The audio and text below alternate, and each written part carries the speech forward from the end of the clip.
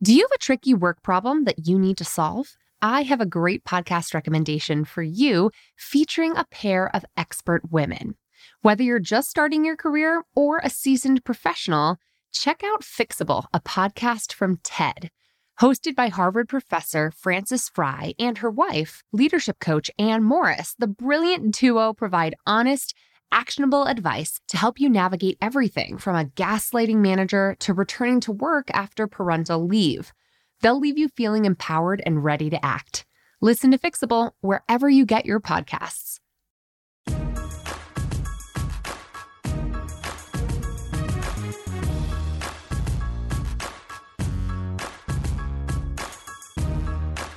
Hello and welcome to episode 76. Today, I'm excited to dive into a very fraught, shall we say, question that brought up a lot of feelings when it comes to women in positions of power, how we can see ourselves as leaders, even when we're not getting that kind of validation from the people around us, and what happens when women hold other women back at work. It's not my favorite topic to talk about because I don't like to bring attention to what I think is a dying trend in the world of women supporting women at work, but it's real. So today we're going to talk about it, and I'm excited to dive into today's episode. But first, want to make sure that you know you are cordially invited to join me at Bossed Up Bootcamp to start off the new year with a bang. Coming up on January 26th and 27th, we'll be back in the city that started it all, Washington, D.C., for our very first Bossed Up Bootcamp of 2019. You've heard me talk about this program a lot because it really is the best thing I do. So if you are ready for a fresh start to kick off the new year with a clear plan for where you're taking your career and life next, don't miss the chance to join me at Bossed Up Bootcamp in DC on January 26 and 27. I'll drop a link to the registration page with all the details in today's episode. And as a reminder, we do have scholarships and easy 3-month installment plans available to anybody who needs them. So give yourself the gift of starting the new year off on the right foot like a boss with me at Bossed Up Bootcamp. And now it's time to dive into this really meaty episode inspired by this listener-submitted career conundrum. Hi, Emily. My name is Nikki. I'm 23 and I'm from Boston, Massachusetts. I wanted to talk about what to do in a situation where you feel like you're not being recognized for the leadership that you might have and that you feel like you have in the workspace. So I've been a gymnastics coach for about 6 years, and I keep having this issue where new staff members keep coming in and there's no kind of role identification within our work. And they keep coming in, and instead of learning from me, they kind of take over the situation and want to do it themselves without consulting me on a lot of different things. And a lot of times I feel like my expertise or my experience is being taken for granted. So I guess my question is, what advice do you have for people like me or women like me in this field who feel like they want to take back their leadership in a situation where it's other females coming into the same job?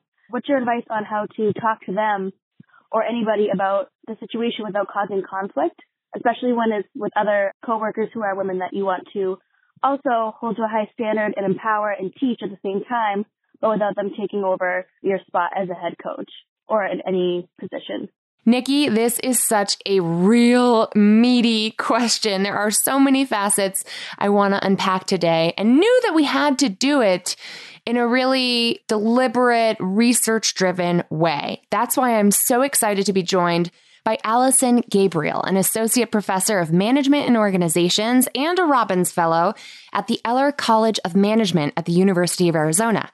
Her research focuses on how employee emotions, motivation, interpersonal relationships, and stressors influence employee well-being on a day-to-day basis. So you can see why I might adore her research and her area of focus, because it is so aligned with what I like to talk about here at Bossed Up. Her work has been covered in popular press outlets from the Boston Globe to the Chicago Tribune to Entrepreneur Magazine and Forbes. Her 2018 work on incivility amongst women at work has been covered by the Harvard Business Review, featured on Sirius Radio, in the Wall Street Journal, and on CBS's show, The Talk. Dr. Allison Gabriel, welcome to the Bossed Up Podcast. Thank you so much for having me. This will be fun to talk about. Yeah. So Nikki's got a question with so many facets to it today. There's so much to unpack. But first, I want to acknowledge what she's really talking about here, which is sometimes a little confusing in the research. I've often come across this term, a leadership identity, which is something that we women in particular have to build in the face of a world that doesn't always want us to see ourselves as the boss of our own careers and lives. Mm-hmm. But it's this sense of authority and autonomy and the ability to be a leader in your own career, in your own life, in your own workplace. Mm-hmm. What have you found either in your work, your research, your studies on all of this in terms of civility in the workplace and how that can help or hinder your ability to really be seen as an authority figure? Yeah, for sure. So I think what we need to recognize, and I think people are talking about this way more, is that we have different expectations for men and women at work, right? So if you just think about traditional gender norms and kind of gender role expectations, what it is to be a man, what it is to be a woman, we often view men as being really assertive and dominant. So we value those personality traits and behaviors when we see them coming from men. But then from women, we often expect them to be very communal and nurturing and warm. Right. And what I think is interesting, right, is that those expectations kind of fly in the face of how we view leaders, right? We view leaders as having power, as asserting power, as obtaining status in an organization. And so I think for women, they get a little bit stuck in this catch-22 of, I want to be a leader. Being a leader is going to require me potentially to, I don't like the word violate, but just kind of deviate from these expectations we maybe have societally. And so we, in our research, we've kind of studied, well, what happens to women in organizations when they make those deviations, right? When they say, I am somebody who speaks up in a meeting, I'm somebody who assigns things to people. And our work on incivility recently over the last couple of years has really tried to unpack that a little bit. Yeah. This is also something I write a lot about in my forthcoming book, which is how to handle that inverse correlation between likability when you conform to gender stereotypes of being nurturing and kind and sweet and small d democratic versus leadership, right? The qualities deemed essential for leadership that you pointed out is such a catch-22 for women leaders. Right. And what I've found is that there's this iterative process. And I always come back to this because it's easier said than done. Right. But what Nikki's calling in about is an opportunity to iterate her sense of being a leader. Right. And what happens is, let's say you make a leadership move. Like you say, here's what I think we should do. I've been around here longest. I've been in this role before you newcomers were here. Right. I'm proposing this idea forward. Then your colleagues can either reinforce your leadership identity or reject it. Right. And it sounds like she's coming into the situation where, what the hell do I do in the face of, I don't want to call it insubordination, because who knows exactly what the power dynamics are, but it's a rejection of her leadership move. So what the hell does she do to claim that leadership and manage not just her perception that the other colleagues are getting from her, but also the perception she has of herself as her leadership feels like it's slipping away. Right. Well, and it was interesting, right? Towards the end of the question, she said, my other kind of female or women coming in, that this is where the risk is. And so I think some of this and what we did in our research is we didn't originate this. Leah Shepard, I love shouting out to other female academics. Yeah. You're awesome. Leah Shepard had this idea of like, well, maybe what happens amongst women is there's a little bit of this competitive threat, right? So if we as women think about who you compare yourself most often to,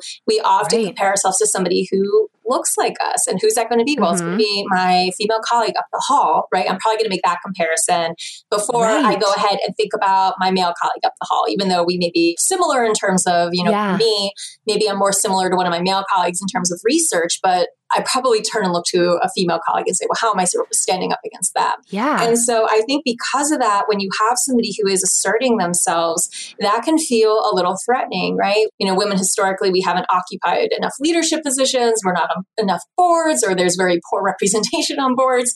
And so when we see another woman speaking up in an organization, we may view that as a threat. Like, oh, okay, this person is trying to take the space. And if she takes the space, then there's no more space for anybody else. So it's this like zero, like sum game. If she wins, I lose. And so I think what we're trying to, and I'm working with several female colleagues, Sarah Doyle and Claudia Lanai and Jessica Methot, we literally just had this conversation 2 weeks ago of goodness, do we have to reverse this formula? Do we have to figure out ways that we can help women realize, like, yeah, we need to bring other people up and not view somebody else being dominant as a threat against the group. Rather, we should be doing the opposite of like, oh, this woman is awesome and she's doing it and she's asserting herself and we need to get behind this person, because if she does well, that actually creates a better chance that we can all do well. And I think that's the narrative we're trying to figure out. Unfortunately, our research didn't sell that narrative. We found the opposite. So now I feel like I have all this like researcher guilt of like, oh, that finding was super depressing that we found a few years ago. How do we fix it now, right? Because I believe, I truly, truly believe that women want to help other women out at work. But obviously we find cases like the one from your caller where that is not what's happening. So how do we create structures that are more conducive to letting the positivity happen? I think that's such a great point.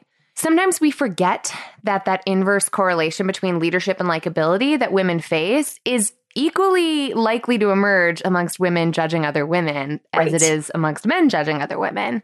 I think, and tell me if I'm wrong, because I don't remember the exact research that showed this, but I found that in very male-dominated, homogenous workspaces like her industry, which is in athletics departments, it's even worse, right? When women are more scarce, that bias against women, even from other women, is so high because, like you said, they think there's this unconscious perception that there's only one spot at the table. Right, exactly. Yeah. And I think that's what we need to try to figure out how to reframe, right? Like it should be less of, oh, there's less room at the table because this one person's there. And it should be like, oh, thank goodness there's this one person there because this person now could maybe advocate. And so I think what we've found is a lot of research kind of showing these problems of representation. And like I said, where we're trying to come in and other researchers in this area are trying to come in is saying, okay, we know there's a representation problem. So how do we take the representation problem and make it more beneficial for women if that's possible? So I'm almost tempted to give advice to Nikki here that is about leveraging that data and taking her colleagues aside,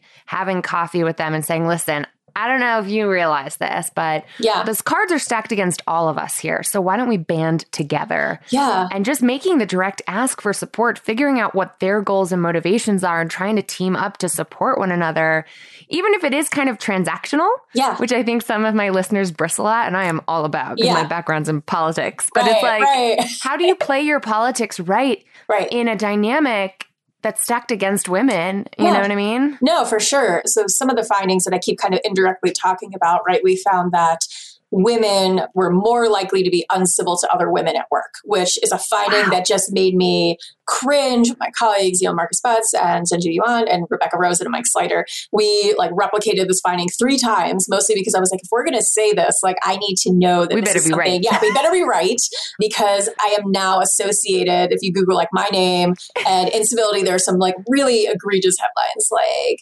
research proves that like women are bitches to other women, and you're just like, oh my God, like, no, news. Like that's not, you know what I mean? That's not what we mean. That's not what we want to talk about. But I think it's coming from this idea of like, oh, this is my competition and this person is standing out.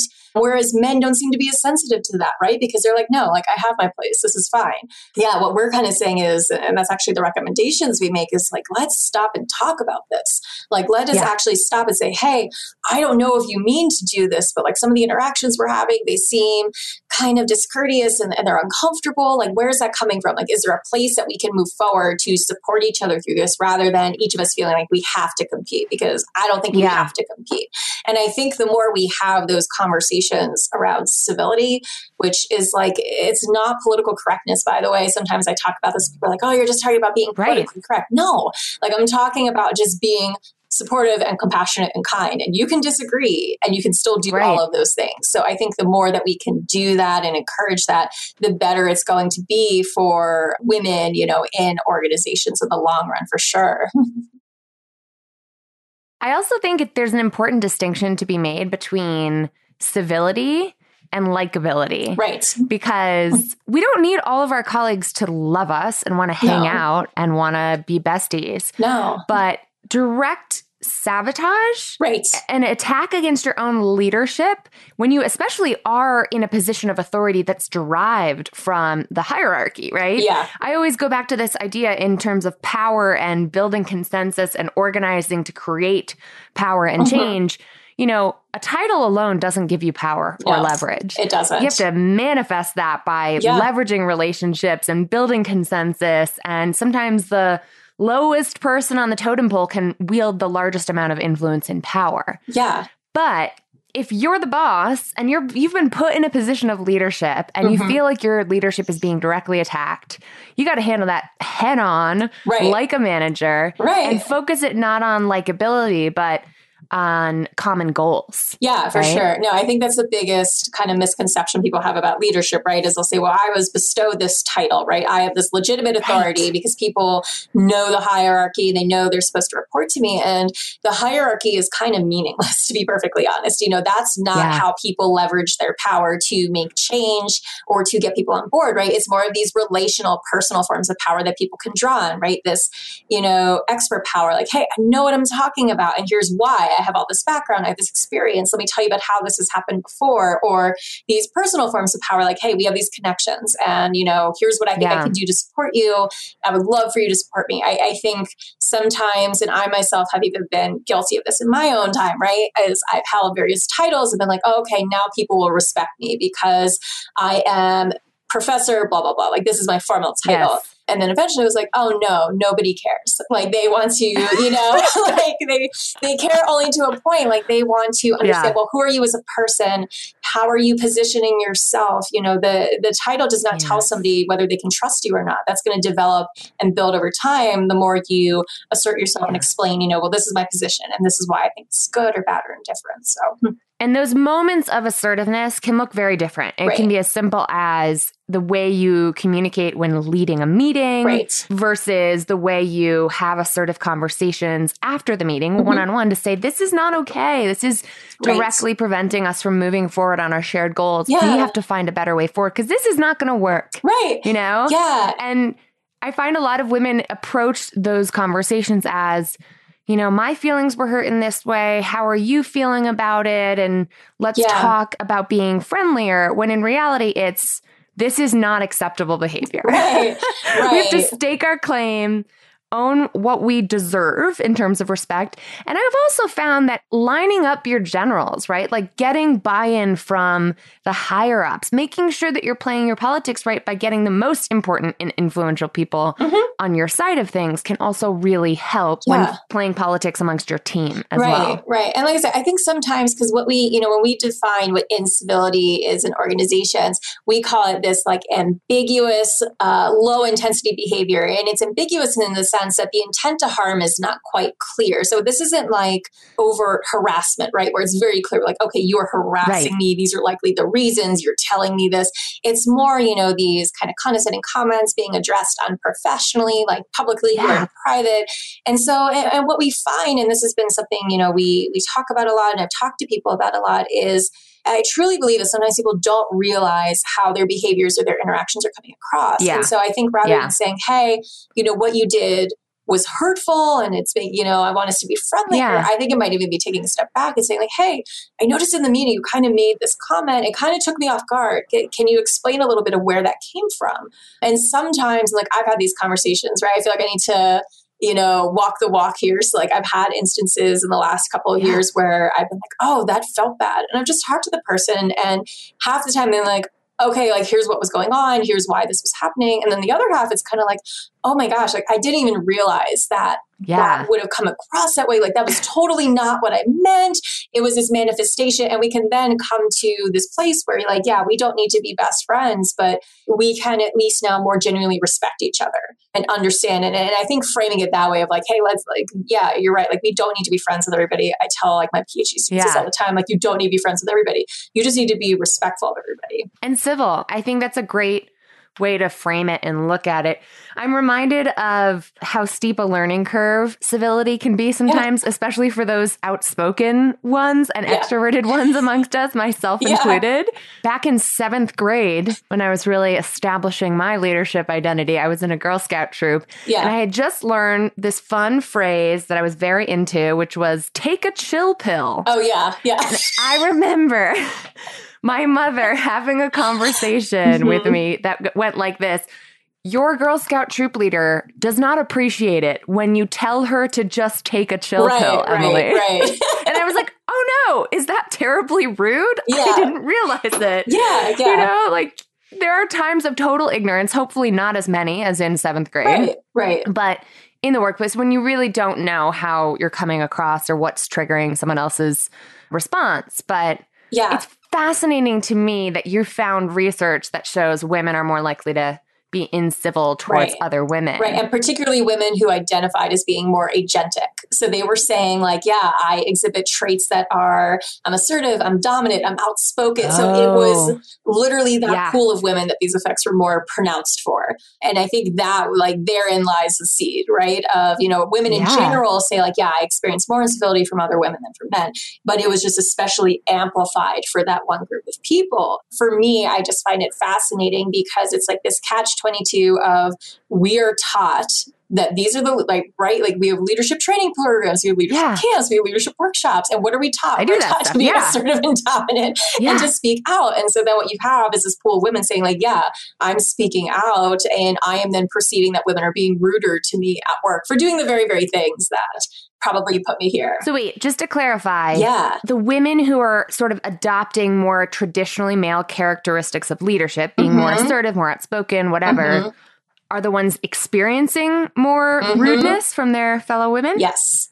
Yeah. Fascinating. Yeah. And so we found that. So one of our studies was just like, let's just see, are women experiencing more incivility from other women or from men? And we found, well, it was women. And so then we said, well, let's keep unpacking why that might be happening. Yeah. And that ties back into that competitive threat idea, right? So if I see a woman speaking out, then I'm going to be like, oh, there's my competition. She's deviating from the group. Like she's trying to stand out. And so maybe that might go ahead and create situations where you're going to be exposed to more of this incivility. Yeah.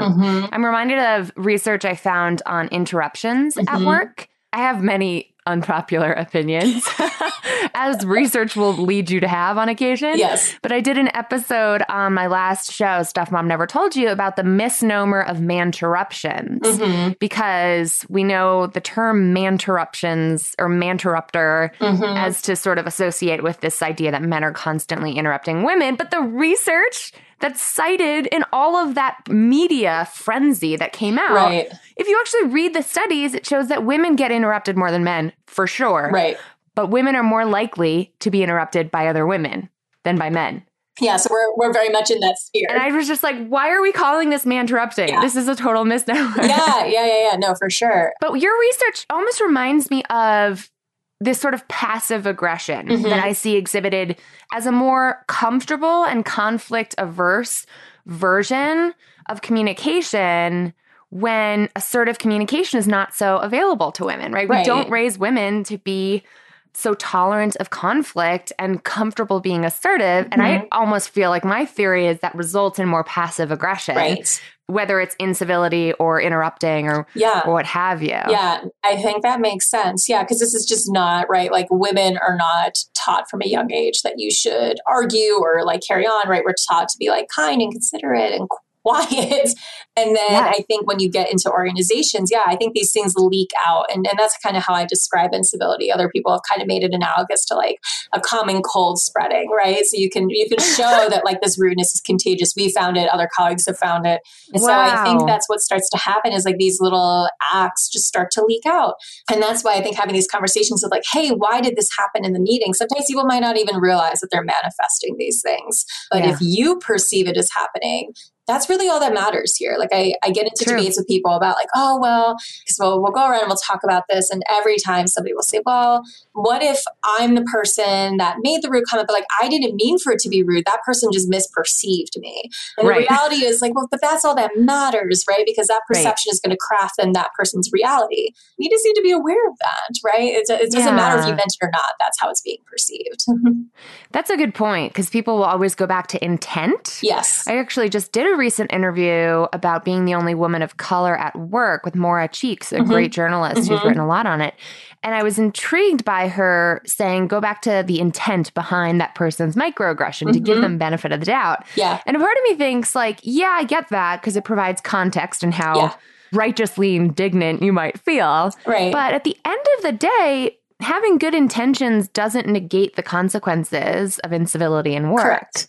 Right. No, I completely agree. And that's why I think having these conversations of, well, why did this happen? That will give the person the opportunity to be like, oh shoot, I didn't mean for it to happen. And like I said, that can occur, but can also create the conversation of like, oh, well, here was my intent. And maybe, I don't know if people would be that blatant, be like, oh yeah, like you're a woman in power. I am concerned about that. But it could at least start to get to some of the core rather than just trying to brush it under and move on, because that's just going to keep undermining things and creating this really vicious cycle. Yeah. It's also a reminder to folks like Nikki that you don't have to feel like you're justified enough to bring this stuff forward. I can almost imagine someone like Nikki saying, well, was this infraction a big a deal enough to raise? And it's like, raise it, have the conversation. It doesn't need to meet the threshold of harassment by any means to warrant a conversation, because if you don't, it will spread, like you're saying. And I think that's some of the issue with when we talk about incivility. There was this article that came out a few years ago, I believe in the New York Times, that called like the time we're living in right now is like the age of rudeness, right? And that's where it feels. And I think some of the concern is that these things don't hit the register of overt forms of harassment. So therefore, like, am I being, a baby? Am I being too sensitive? But it's like, no. And, there's some estimates that organizationally, incivility exposure, a study came out back in 2009, 2010, around that time. Some colleagues were reporting that incivility costs organizations about $14,000 per employee. Why? Well, because those individuals are losing time ruminating, they're putting in less effort, they're kind of, because if you have these comments, what are you going to do when you go back to your desk? What is the caller going to do? You're going to sit there and keep thinking about it. So it's going to undermine your own ability to perform. In our work, we found that these experiences related to things like lower job satisfaction, feeling less vital and thriving at work, having higher intentions of wanting to quit. So it may seem like, this is a minor offense. Am I being too sensitive? Well, in the aggregate, these things are going to start to take their toll either on you or people around you, because you're not going to be able to be at your best. Your well-being is going to suffer. And so, I think we need to stop having this guise like, oh, it's not hitting the decibel of a red flag. Like, no, if it's creating situations where you're ruminating about it, like I've received emails from people who have been like, this was literally the worst year of my life working at X company because this person was doing this to me all the time and I couldn't take it. So I had to leave. And so I think we need to stop treating these things as like minor offenses and brushing them off and be like, no, like let's bring this to the forefront because it's going to take its toll one way or the other. One of the other psychological forms of self-care that I really advocate for strongly in my book is when you are in what I call like an identity expanding moment in your career. Like when you've been put in a leadership position, perhaps for the first time, perhaps under attack in some ways from your colleagues who are not reinforcing your leadership identity. How you internalize that feedback from your colleagues is going to determine what you choose to do, how you act moving forward. So if you're not getting the leadership identity validation from your colleagues, you have to be proactive in getting it somewhere else, because all of us shape our own sense of self with mirrors, with other people, right, who reflect back to us a version of who we can be. And so I always say, be proactive about cultivating a community of courage around you, even if it's people outside of the workplace who are going to say you were wronged in that situation, who are going to unpack it with you and say you were totally in the right for advocating for yourself and you've got this, someone who's going to reflect back to you a more courageous version of yourself. No, for sure. I literally have this, I have all female PhD advisees here at University of Arizona, which I swear was just, by chance, it's how the cards have shaken. Yeah. And I love it because I've had this conversation with all of them of like, you want to surround yourself with people who are bringing positivity to you. Like we live in a time where with social media and the constant connectivity, like if you want negativity, like you're going to get it. So, the one thing you have control over is like who that network is and where you can get that affirmation of, yes, the things you were doing are good and they're valued and they're important. Right. I have this conversation with them all the time. There's a really cool example of, I feel like women supporting other women. So I started coping with my stress in graduate school by running like a lot. Like I started marathon running. I went from doing nothing to running marathons because I was like, I just need to clear my head. My PhD advisor, he also ran. So it was like this fun way we could like periodically go for runs and talk about ideas. So I love professional running. I love watching like the New York City Marathon. And last year, Shalane Flanagan won the New York City Marathon, which was awesome. Like a female runner from the US had not won in like decades and decades and decades. And the New York Times wrote this awesome piece about her like the day after, highlighting what she did to get to that point, that pinnacle of her career. And, the traditional model in like women's running is that women would kind of train alone after college and literally run themselves into the ground, like just destroy their bodies, burn themselves out, because they were like, yeah, like everybody's my competition. Like I need to like stave them off. And she did the opposite. She built a community of female runners, people who had a lot of potential. She formed a training group with basically like her immediate competition. And she was able to bring other women up into the field of professional running to have them compete and place and win. And then she won the freaking New York City Marathon. Wow. Like, and it's just this really cool illustration of like, yeah, we need to reverse this view of how women should obtain leadership and how they should use it, and realize like, yeah, we can be, it's like they called it the Shalane effect, right? Like we can be supportive of other women. I literally have saved that article. I've shared it with colleagues and I'm like, it's brilliant. This is what we need to talk about. Like, this is what we need to start doing. We need to stop finding, and of course, like, these findings are here. We just stop just finding that women are hurting other women or creating these situations because of whatever violation we think is happening. And we need to start studying more. How can we bring people up? Because I think that's powerful. And I always look to sports analogies for management lessons because they're chock full of them. It's pretty incredible. Sure. Yeah. And part of our whole philosophy here at Bossed Up is to train for your career like a marathon, not a sprint. There you go. Yeah. Shall I put it again? New York Times, coolest article ever.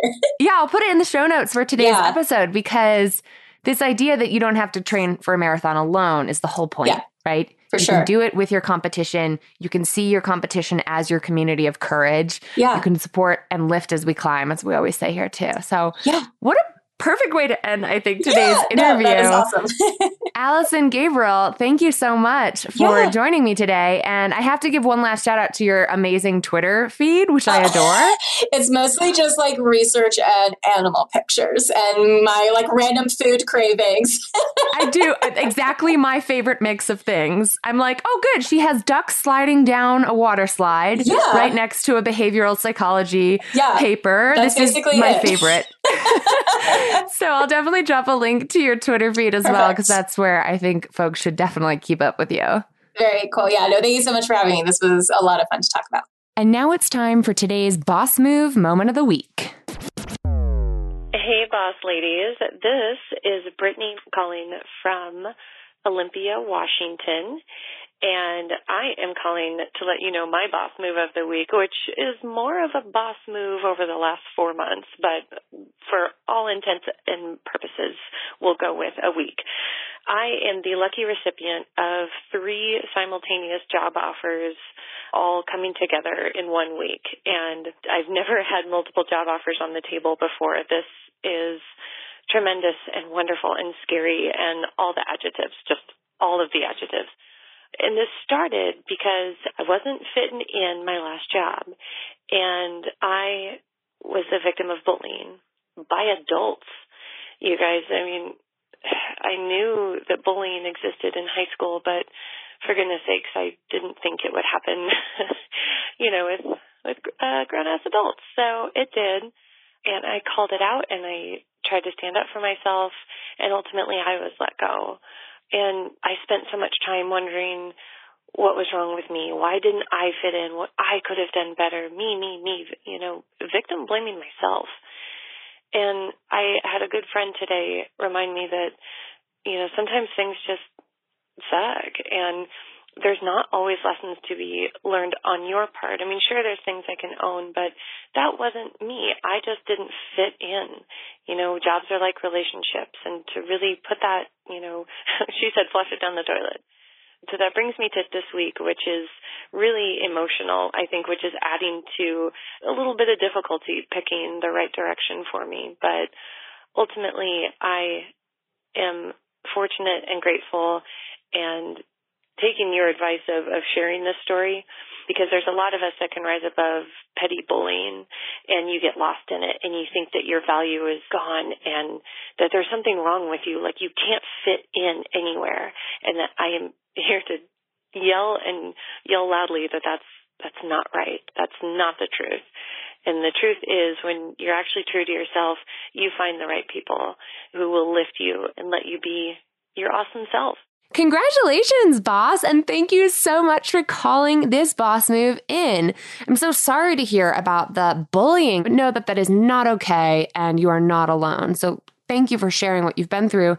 And more importantly, congratulations on being in this incredible position. You're not just lucky to find yourself in that position. I'm sure you worked your butt off to make it happen, and you deserve it, boss. So bask in the glory of being in demand. And I hope that whatever you decide amongst the 3 offers you've got to choose from, that you are happy with your choice moving forward. Congratulations and keep bossin'. And now it's my moment to give thanks to one of our recent iTunes reviewers. This one's from Blonde Psych, who comes in from Canada. So shout out to my Canadian listeners. She wrote, I came to this podcast after hearing Emily on Sminty and have loved following along as the show has grown. I'm the only professional woman in my family. And although my friends and I have been trying to figure this all out as we go, it's been so helpful to have her tips and advice along the way. I love the open way she discusses struggles to making it and the welcoming feel for women of all ages to boss up their lives. Thank you, Blonde Psyche from Canada. That is so on point. I'm so glad to hear that you've enjoyed these tips, and I hope that they've been actionable. That's what I'm always going for. And I hope that today's episode, which really took some lofty advice and broke it down into practical, actionable steps for all of us navigating this stuff at work as professional women, can really help move the needle forward for your career and really for all of us along the way. So tell me what you thought about what Dr. Allison Gabriel had to say. What do you think about Nikki's career conundrum? Have you ever felt under attack by some of the women at work or some of the newcomers of any gender who seem to be directly attacking your leadership and your authority? How did you deal with it? I'd love to hear from you on social media. Just tag me at Emily Aries or at bossedup.org. Take a screenshot of today's episode and tell me what you think. And you can always share your thoughts in the comments section at today's episode page on the Bossed Up blog at bossedup.org/episode 76. In the meantime, keep bossing in pursuit of your purpose, and together we will lift as we climb.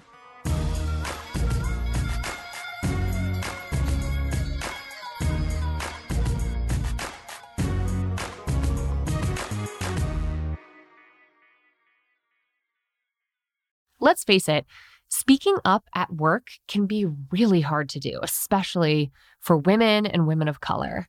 When the stakes are high and you've already worked so hard to just be the only woman in the room, and you want to get everything right, you want to have all your facts and figures accurate before making your voice heard, it's just so much easier to stay silent instead.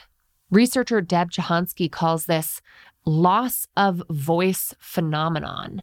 And it actually emerges in adolescent women at greater rates than men, and it sticks with us for the rest of our lives. Self-silencing behavior can actually become an unconscious habit unless we consciously engage in practicing our assertive communication skills. And we here at Bossed Up have set out to help women like you do just that. Speak Up, my live assertive communication course, is back open for enrollment, and we're kicking off a new cohort launching this June. Over the course of 8 life-changing weeks, you'll have access to interactive online curriculum and live weekly practice sessions where you, Irene, and I, and a cohort of fellow Speak Up bosses who are owning their voice, overcoming the social messages that have taught us to keep silent, and really learning to strategically and assertively communicate when it matters most, will actually have the practice time to rewire our brains, create new neural pathways, and build better habits when it comes to speaking up with confidence and precision and assertively communicating in the workplace. Learn more and enroll today to secure your spot at bossedup.org/speakup. That's bossedup.org/speakup.